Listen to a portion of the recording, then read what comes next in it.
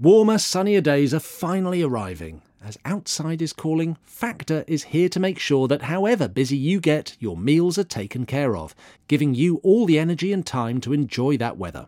Factor's fresh, never frozen meals are dietitian approved and ready to eat in just 2 minutes. So, no matter how busy you are, you'll always have time to enjoy nutritious, great tasting meals.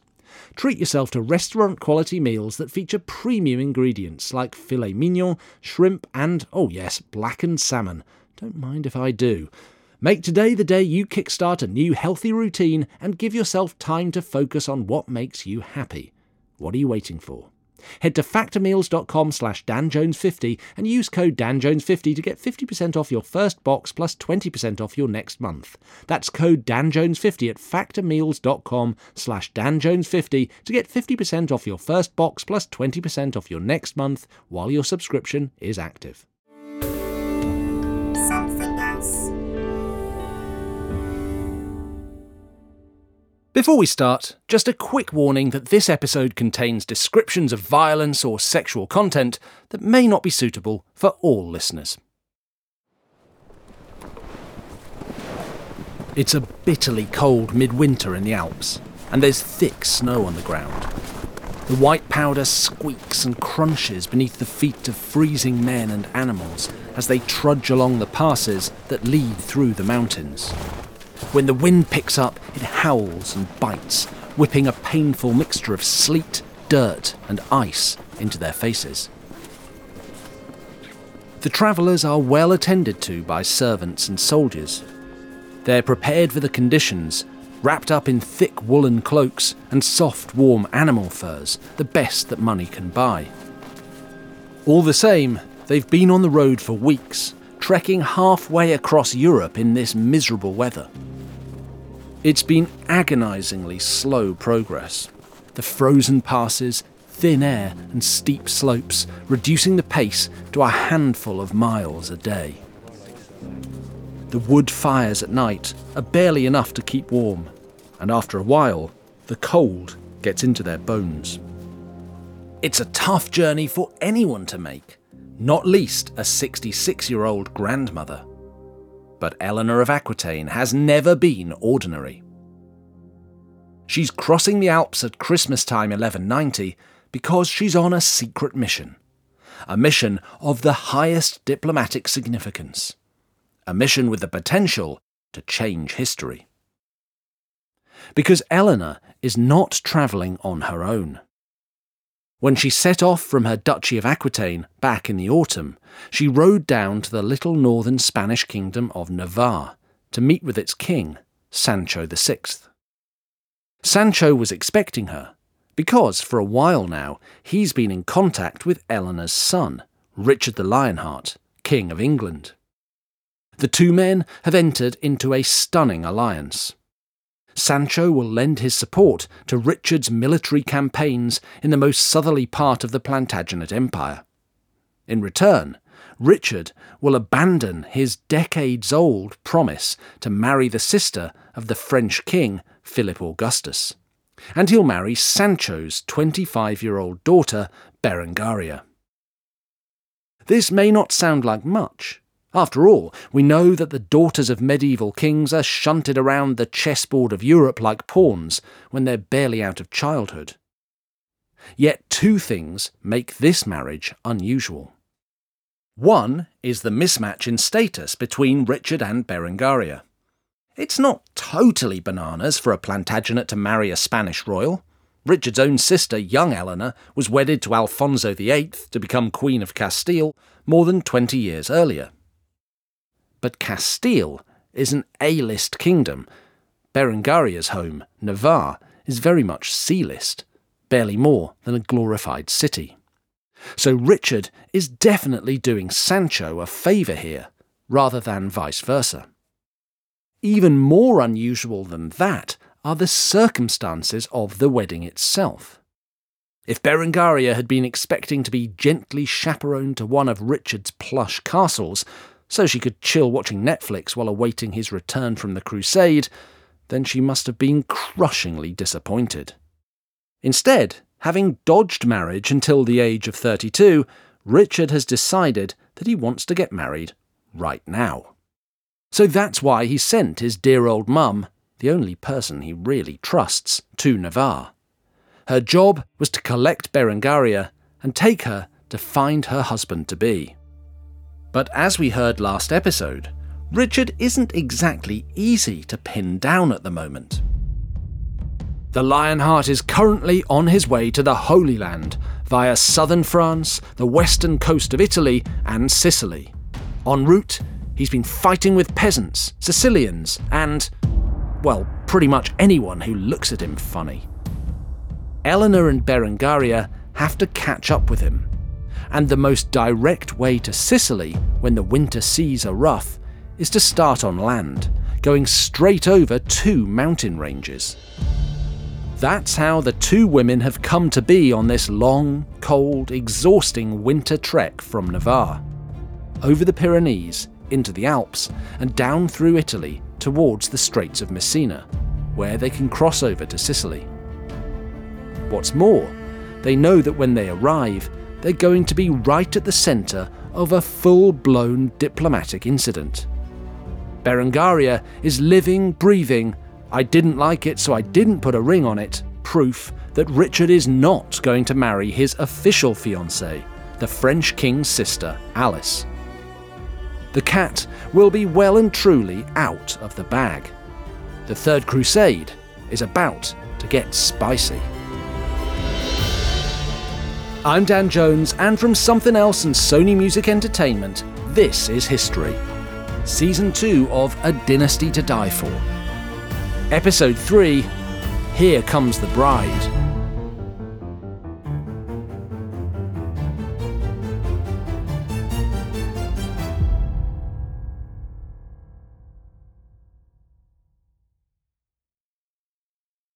In the long history of Queens of England, Berengaria of Navarre is a bit of a nobody.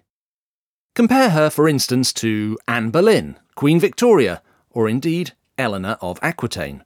Poor old Berengaria is more of a pub trivia question than a national treasure.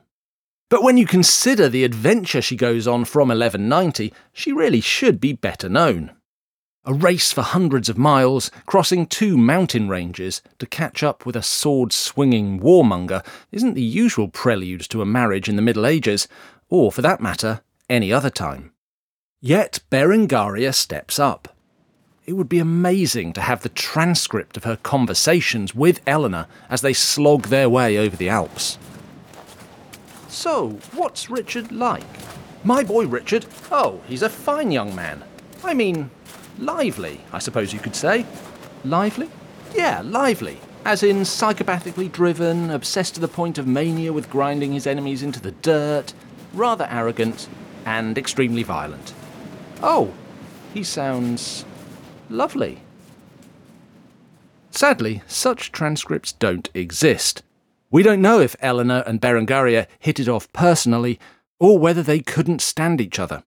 What we do know is that when the expedition finally reaches the southern tip of the Italian mainland in March, they send word across to Sicily that they're here, and that Richard ought to come and pick them up.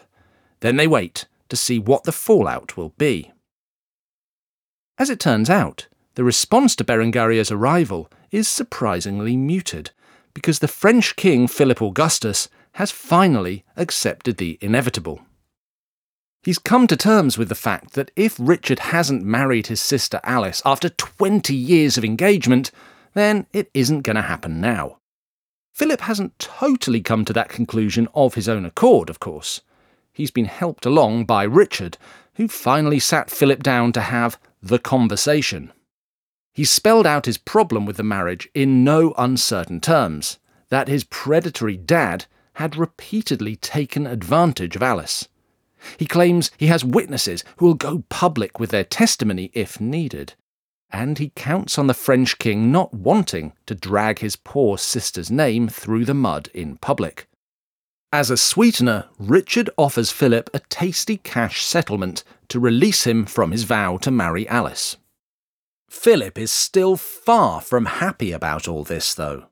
By this stage, he's just about at the end of his tether with Richard. It's not just the wedding thing. For the last 4 or 5 months in Sicily, Richard has been driving him bonkers. First, there was the conquest of Messina and the bullying of Tancred, King of Sicily, which we heard about last episode. Philip was outraged that Richard started treating Messina like it was an English conquest, and demanded that Richard's flags be taken down from the city walls. Then there's Richard's annoying way of handing out cash, food and treats to all the crusaders who were in Sicily. He raised vast sums for his crusade, and now he's determined to flash it about, in a way that Philip simply isn't. It makes Philip look like a tightwad, rather than the more experienced and senior king he likes to think he is. On top of that, Richard has fallen out with one of Philip's favourite French knights. It sounds almost funny. In fact, it definitely is funny. One day, they're all out for a ride in the country, and they bump into a peasant carrying bundles of sticks. Knights being knights, they grab the sticks and organise a mock tournament, bashing each other and messing around. Except Richard isn't capable of having a mock fight. He gets into it with this knight of Philip's, whose name is William de Bar. There's a bit of previous between them, and their play fight quickly turns nasty. Richard loses his rag and starts screaming at William, calling him every name under the sun, and then telling him he's banned from the crusade. He'll only back down when all Philip's knights and the French king himself agree to grovel on their knees and apologise to him. Thanks to fiascos like this, by the time news breaks that Berengaria is in the area, Philip is well and truly done with Richard. He briefly tries to block their passage from the mainland, asking Tancred to stop them from landing on Sicily. But Tancred won't play ball. He was both thoroughly bullied by Richard and then buttered up with a gift, supposedly the legendary sword of Excalibur, so he's determined to stay well on the English king's good side. And by the way, if you want to hear more about fact and fiction when it comes to Excalibur, do tune in to this week's bonus episode. Out of options, the day before Berengaria gets to Sicily, Philip jumps on a ship and leaves. This isn't an episode of Keeping Up with the Crusaders. He's not waiting around to endure an embarrassing and dramatic showdown. He's going to go on ahead to the Holy Land without Richard and take his chances with Saladin. Even that monster can't be worse than the Lionheart. All this means that when Eleanor and Berengaria get to Sicily on the 30th of March 1191, the air is clear. Richard is there to meet them both off the ship. He throws his arms around his mother, Eleanor, and immediately dives into a long conversation with her. He reintroduces her to her own daughter Joan, the one he rescued from Tancred. Eleanor hasn't seen Joan since she was sent off to be married at 12 years old. But Eleanor doesn't get long to catch up with her family. After her 100-mile mountainous odyssey, she only gets 3 days of rest, before she has to jump on another ship and head back north. She's slated to pop into Rome to represent Richard at a major double whammy: the coronation of a new pope, who will in turn then crown a new German emperor, Henry VI. But even more pressingly, Eleanor's got wind that her youngest son, John, is doing what he does best, and stirring up trouble in her and Richard's absence. She needs to get back to the Plantagenet Empire pronto. So she leaves young Berengaria behind, with her new husband-to-be. It's not totally clear what Richard makes of her, or what she makes of Richard. Presumably, the whole thing is a bit of a blur. And it's about to get even blurrier, because now she's told that in fact, after all that, they're actually not getting married. Or at least, not yet. Richard tells her that it'll be boring getting married here during Lent. The church basically bans all fun for 40 days, so they won't be able to organise a proper knees-up to celebrate. No, he's got a better plan.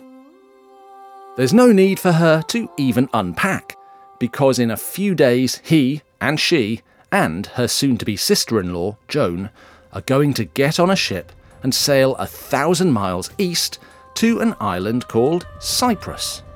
They can have the wedding there. It'll be a laugh, assuming they don't get shipwrecked or kidnapped or raided by pirates along the way. Come on, girl, don't look so miserable. This is how a real crusade goes down. Berengaria must be wondering what the hell she's got herself into, and she hasn't seen the half of it yet.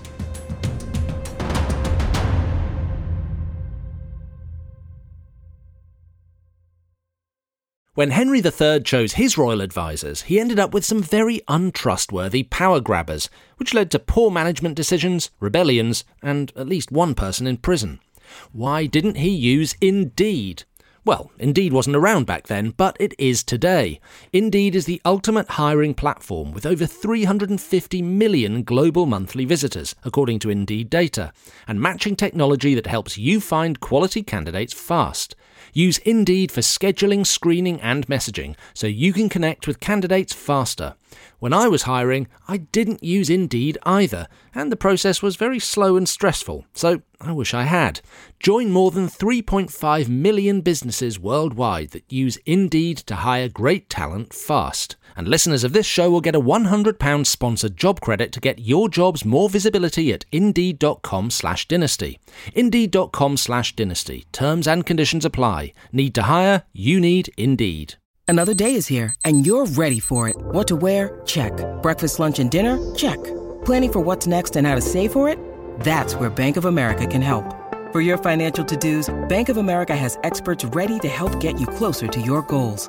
Get started at one of our local financial centers or 24/7 in our mobile banking app.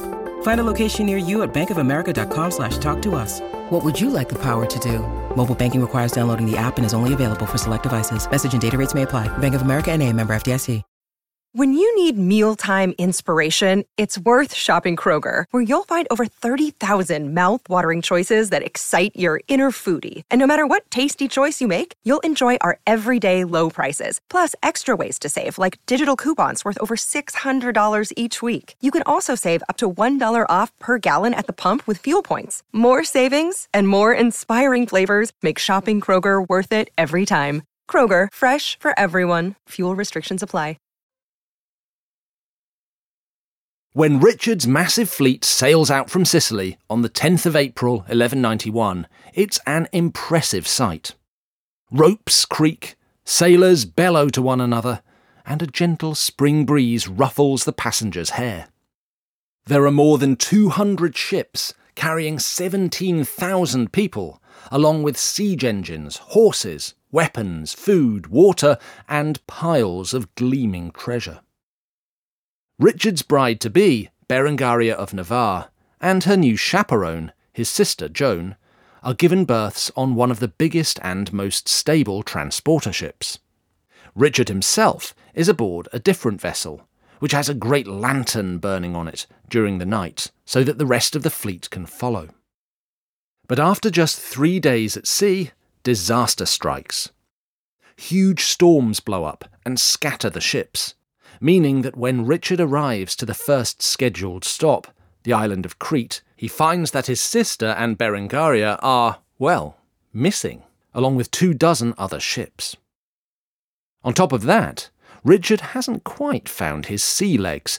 He's feeling awful, and when his ship moves on to Rhodes, 12 days after they originally set out from Sicily, he's in a thoroughly foul mood. This doesn't get any better when he finally hears news about what's going on with his missing ships. They've managed to get to Cyprus, but not all in one piece. Several have been wrecked on the southern coast of the island. Their passengers are drowned, and their cargoes raided by the locals. Mercifully, the ship with Joan and Berengaria aboard is still afloat. But the ruler of Cyprus, a petty tyrant called Isaac Doukas Komnenos, promptly announces that he will not let them land. What's more, he's fortifying the beach at Limassol, giving a strong impression that he's going to forcibly resist anyone who tries to come ashore. The Cypriots and the Crusaders are nominally on the same side. After all, everyone's a Christian. But Isaac Doukas Komnenos is a nasty piece of work, known for raping, mutilating, and torturing his people. And what he's saying sounds very much like fighting talk. How does Richard respond to fighting talk? He goes into beast mode, which in this case means sounding the horns of war and leading his troops in an amphibious invasion of the beach, Saving Private Ryan style. His men, who've been kicking their heels all winter, now charge off landing craft through the shallow waters and up onto the sand. The opposing forces try to fend them off, but are overwhelmed by the Crusaders, who lay into them with swords and lances, crossbow bolts and arrows. The defenders try to resist, but the Crusaders have huge numbers and a very strong example to follow. Richard, of course, is the first one off the boat and gets stuck in from the front. In the end, the people of Limassol put up barely any more resistance than the Sicilians did at Messina the previous autumn. The Crusaders take the beach, then they assault and take the town. Next, for good measure, Richard decides he's going to take the whole of Cyprus. In the first week of May 1191, he brings in his entire army and sends it swarming across the island, putting the fear of God into the Cypriots. They target every major city and start a hunt for the man who dared defy them, Isaac Doukas Komnenos. The tyrant of Cyprus now realizes, just a little too late, that he's made a big mistake. His modest forces have no chance against the descending hordes of Crusaders. Isaac sends word to Richard that he's willing to surrender, so long as he's not clapped in irons. Richard replies, surprisingly mildly, telling him not to worry, he'd never do that to a fellow ruler.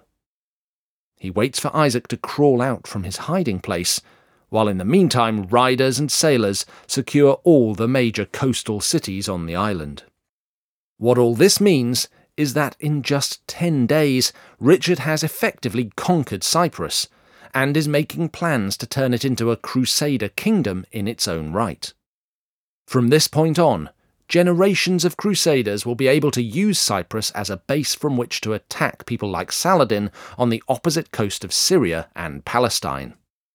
Oh, and it also means Richard's sister and his new fiancée can finally come ashore.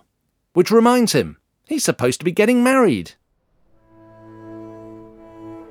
So, on the 12th of May, Richard does something he's strenuously avoided for his whole life. He and Berengaria of Navarre stand before the altar at the Chapel of St. George in Limassol and are pronounced man and wife. Berengaria is crowned Queen of England. Who knows? One day she might even go there. 2 weeks after that, Isaac Doukas Komnenos is finally captured. Despite Richard's assurances, he'd tried to wriggle out of his surrender and hide up in the mountains. But Richard, relentless as ever, gets him in the end. When Isaac's taken by the Crusader force, he desperately reminds them of Richard's promise not to clap him in irons. "Don't worry," say the Crusaders, "we know all about that."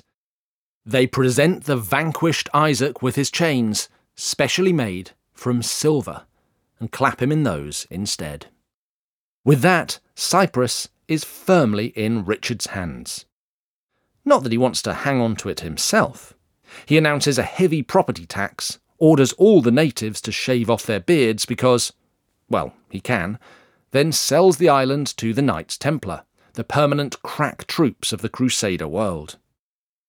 Once Cyprus is dealt with, Richard turns his gaze on his next target, the hottest war zone in the whole region, the city of Acca. Located on the coast of modern Israel, it's the most important merchant city in the Kingdom of Jerusalem.